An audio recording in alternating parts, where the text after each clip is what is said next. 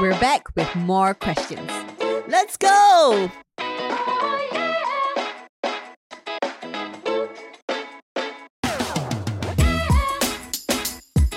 Hey everybody, welcome back to another episode of NGL. We're back with You Ask, We Answer. And today we've got more questions from you guys and we're really excited to dive right in. Yes. So, Zell, if you're ready, I'm ready. you can pick the first question.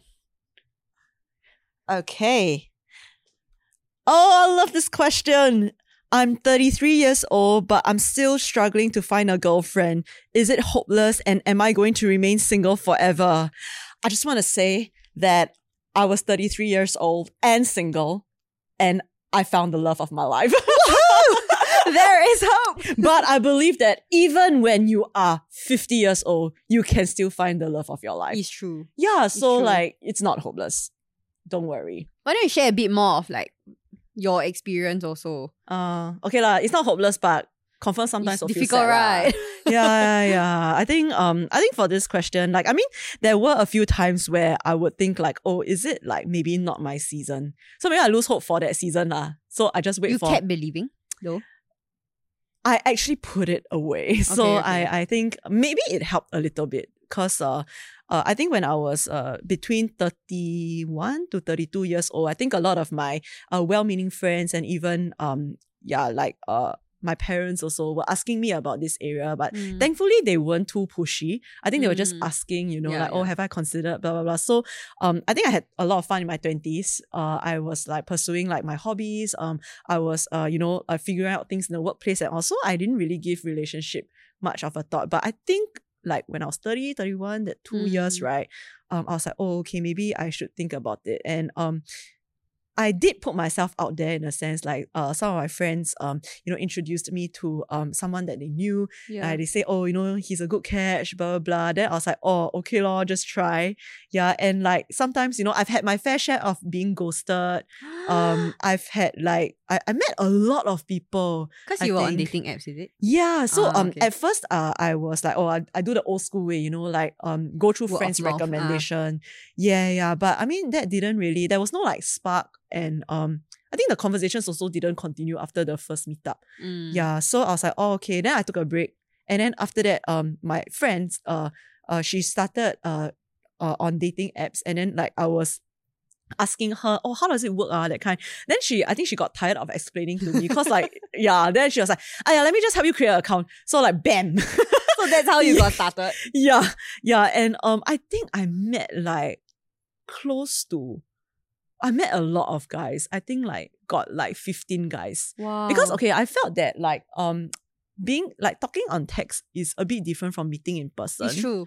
So I didn't mind giving like every person I like connected with and feel like okay lah, feels Can okay talk to lah. text. Yeah, talk on text, a chance to meet in real life. Mm. Yeah, but I must say I wasn't hopeless, but I was very tired. That's what my friends tell me though about their journey on dating apps. Yeah, so but I think it was very rewarding because going to meet people helped me to also be clear of what I like and what I didn't like. Yeah. Yeah, and it also surprised me at things I didn't know that I would like, actually were important. Yeah, so I would say that I mean there were times where I felt like, I feel a bit tired or maybe this thing is getting too much, into me feeling like, just maybe a little bit unsure about myself. So I think during those times, like when I catch it like that, right? When I catch myself feeling like that, then I would take a break. Yeah, I would like disable the app, then hang out with my friends who, really know me, who won't ask me like, oh, what do you do as a job? Like, those kind of stuff. Yeah, and just be like real again. And when I'm ready again, then just go on it again. Yeah, so I would say that I think first and foremost, right, don't let age be like the measure of, success or, when is the right time to get into a relationship. It doesn't have to do with age as much as it is knowing who you are. Yeah, because when you know who you are, it will be tied to what is important to you. And then you would then know what you are looking for in a partner and to hold out on that. Yeah, to not like, to hold out on what is important to you. Because, I mean, if you're there for a long, like, like a lifelong committed relationship, right? Then all these things would matter. It's true lah, yeah. Yeah, and then like I think like in that process, you don't just like find the right one, but you also become, a better person. You become the right one for your partner, whoever he or she may be in the future also. So yeah, I think like it's definitely not hopeless. Yeah, but it is a time where you can discover a lot about yourself. But I would say that you must make it a priority. Like you must continue to time. put yourself out there. Yes, take breaks if you need to, but know that it's not gonna drop from the sky lah. You have to continue to try. But yeah, like it's not hopeless. Yeah, you can find love at any age. I think this is quite similar to some of the stuff that was brought up in our episode on singleness, because like two of our guests, Jonk and Isaac, they were also in their, they are also in their 30s, right? Yeah, so I think some of the things that you're feeling, probably Jonk and Isaac also talked about and share in the experience lah. Yeah, so you can head over there if you haven't checked out that episode, and you might find some resonance with it as well. Yep. Okay, let's go to the next question. All right. What do you think about cohabiting with your partner? Cohabiting, living together. I'm assuming before marriage lah, right? Because after marriage, you probably will live together. Yeah, I think so too. Wow, okay. It's such an interesting question. I was having a conversation with a friend about this like just last week. So I can see the benefits of living together with your partner. Especially if it's a serious, I would assume that it's a serious relationship. Probably like, if not, it's called roommates lah, right? Oh my god, I wouldn't even want to share a room with like another person that I like don't really like. Okay, so I would assume that it is a serious committed relationship, and perhaps you are trying to see whether you can actually live with this person, right? So that you can actually marry this person and be forever roommates. Yeah, because after marriage, very hard to shift out and change roommate lah. Okay, so indeed. Yeah, so so I do see the benefits of cohabitating, the practical benefits, which is, you get to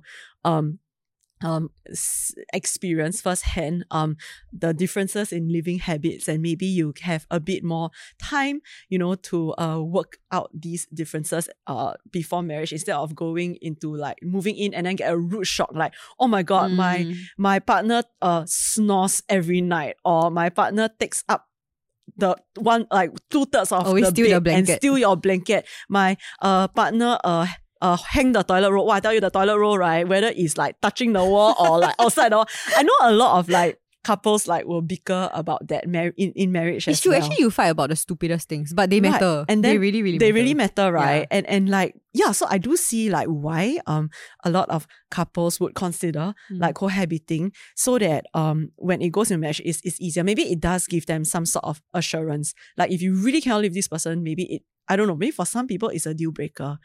For me, right, it is not so much of a deal breaker as being pure before marriage. So let me explain a little bit. One of the things that I value and I prioritize when it comes to relationship, right, is that to have sex only in the context of marriage with my partner.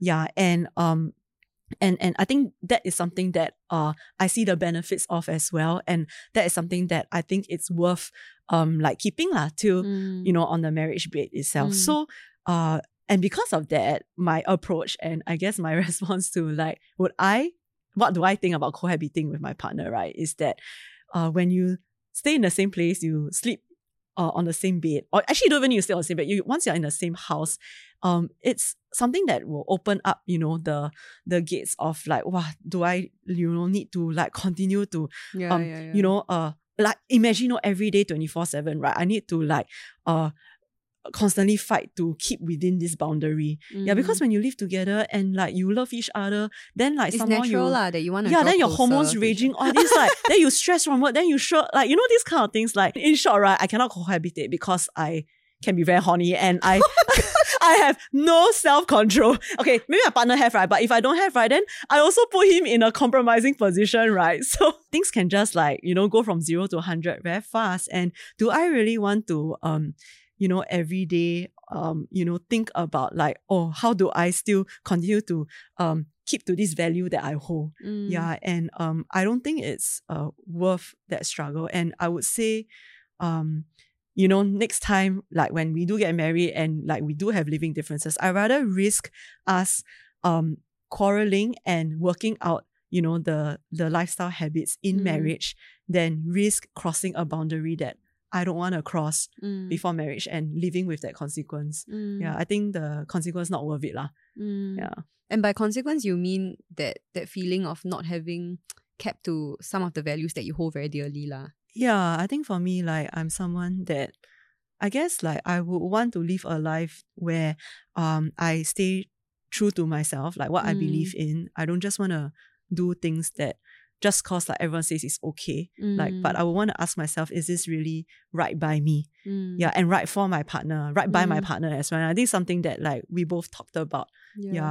At length also, and this is something that we both agree with. I think it's important that you and your partner like really talk about this and be on the same page, because I cannot imagine how it will look like when one like is like all for cohabiting and one is not. Yeah, so I think at the end of the day, this really is a question about values and boundaries lah, more than just like the can or cannot or what. Also, and in many ways, I think we do order our lives around our values and boundaries.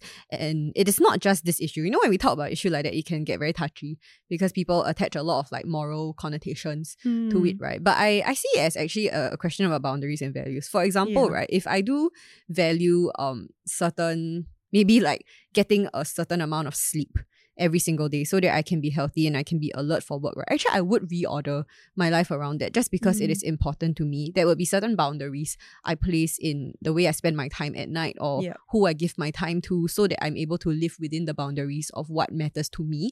And I think this in another way is a form of doing that as well. That when you decide what is important to you and what are some values you hold on to, that forms for you a boundary for how you live your life. Yeah, that's right. And then we just make our decisions based on like these boundaries and values that we want to keep. Yep. Great answer, Zell. Okay, let's go to our next question. My turn to pick? Yes, I think so. This person asks, what do I do when I feel like I don't have control over my life? For example, the problems that occur and I cannot do anything other than to deal with it. Wow. Have you ever felt this way?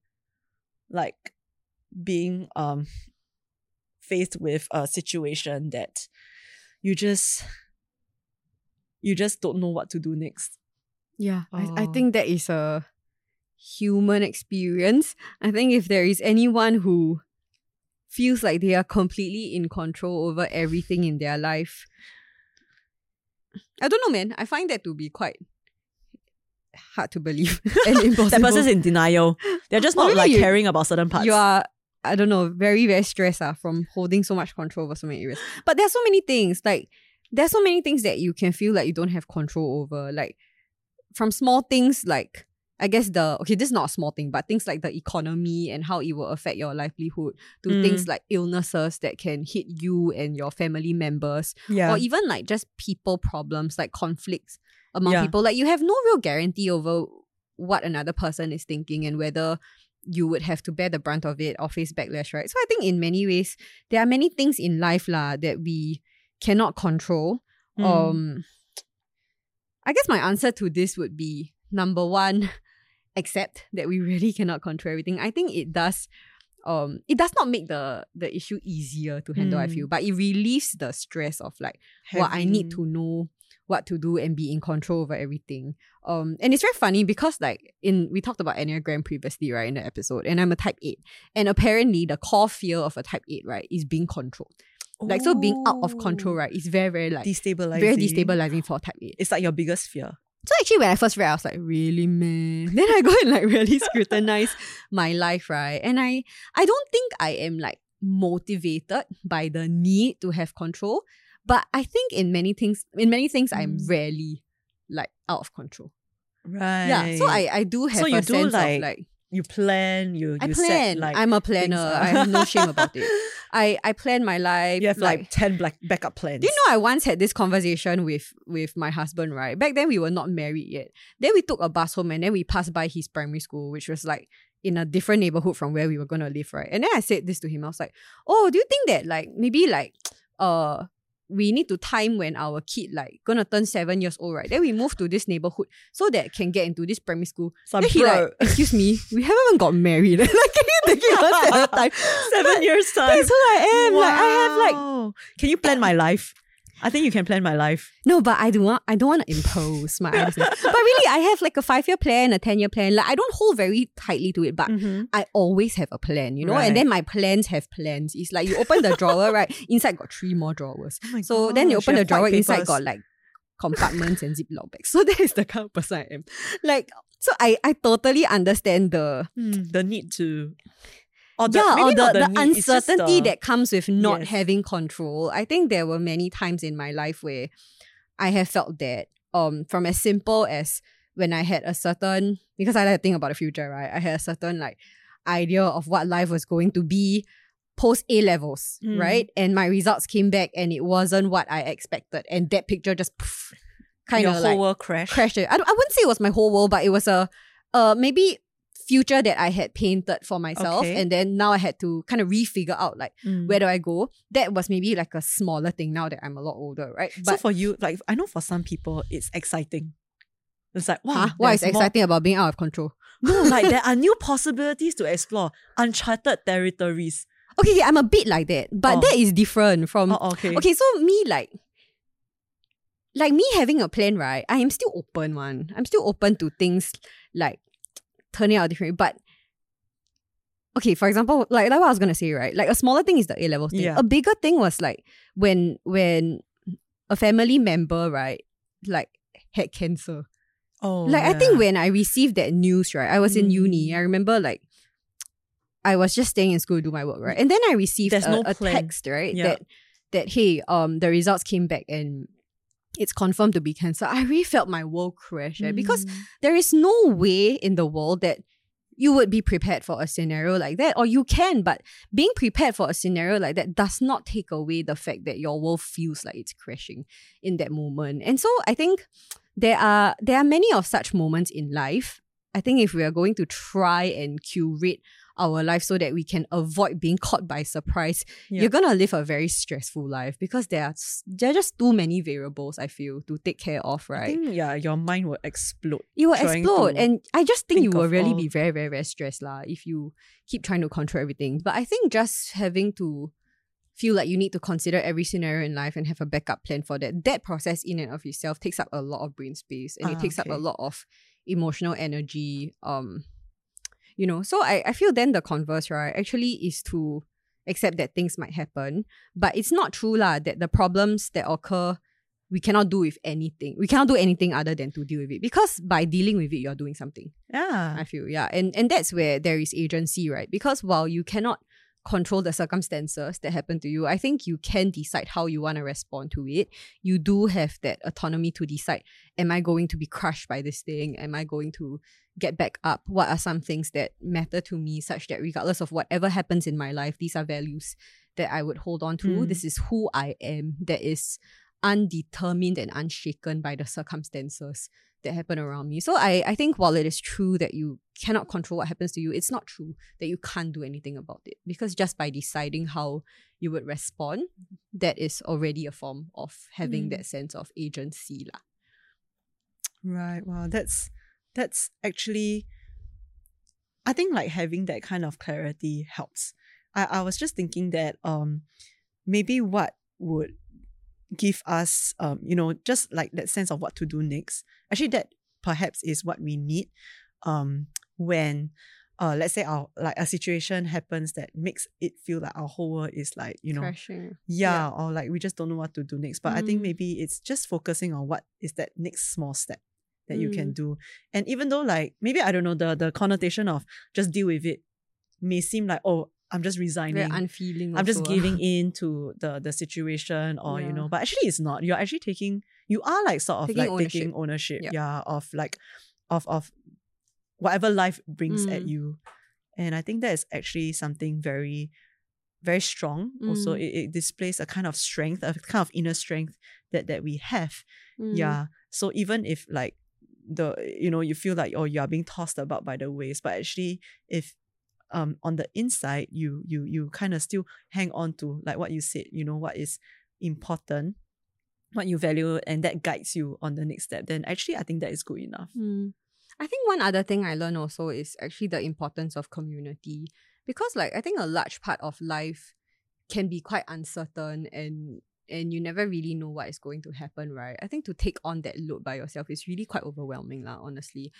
Smaller things maybe you still can handle, but I think when it comes to things like you getting cancer or a close family member getting cancer, these are kind of things that really just crush people. Even the strongest person, I think that moment when you hear the diagnosis for the first time, it really, really will overwhelm you, even if just for the first few minutes, you know. And I think generally in our life, it's helpful to have people whom we can lean on.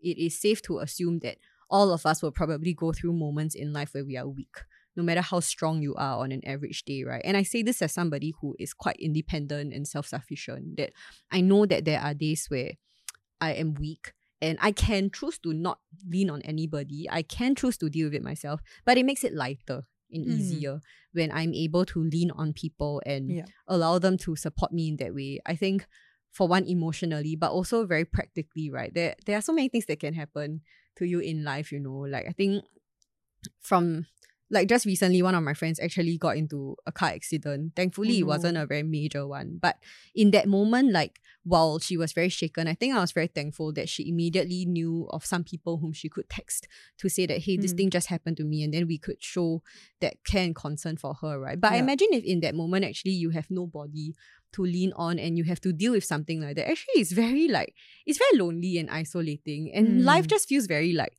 oh my gosh, when something comes my way, like it's all on me to deal with it. So I guess like in a fair weather situation when nothing bad is particularly happening, this might be a good reminder also lah to continue to like invest into our friendships and relationships, right? When people are going through things, we be there for them. And in the same way, when we go through things, then these friends and these people can also lend that support to us. And together, we go through the uncertainty of life. But at least there's we don't deal strength. with it alone. We deal with it in community together. Yeah, so that's something that I think I appreciate a lot lah about the friends I have. And also like leaning on like God for that strength in times where I cannot understand and I do not know what is happening. I think I have learned to accept as somebody who has a very high need for control in my life that I don't know, and really sincerely only God knows my future and what is happening in my life, right? And so what I can do is to find peace in that and to learn to rest my heart and rest my mind in the fact that God is in control. Oh, that's so good. Wow. So to whoever who asked this question, you are not alone, and this too shall pass. It might feel like, you know, everything is just sucky and out of control at that moment, but when you do find like your people, your community, and just know what is the next step to take, like you will get out of it. So it's not just a suck it up, deal with it kind of mentality, but like to take that ownership. And with that, we've come to the end of our episode for today. We hope you guys have enjoyed this. I know Zell and I had so much fun answering your questions. You guys give really, really good questions. Keep them coming. Yeah, so if you have any more, right, just feel free to drop them in our DM or head to our Tele channel to join in the conversations, and we would love to answer more questions in a future episode. And so with that, we've come to the end of our episode for today. If you like this content, you can like this video, you can share it with anybody who would like it as well, and you can subscribe to our channel. You can find our content on YouTube, Spotify, as well as Apple Podcasts. And you can find our social media accounts on Instagram, at TikTok at ngl.people, and join our Telegram channel to join in conversations in between episodes. And so with that, we will see you again in our next episode. Bye! Bye!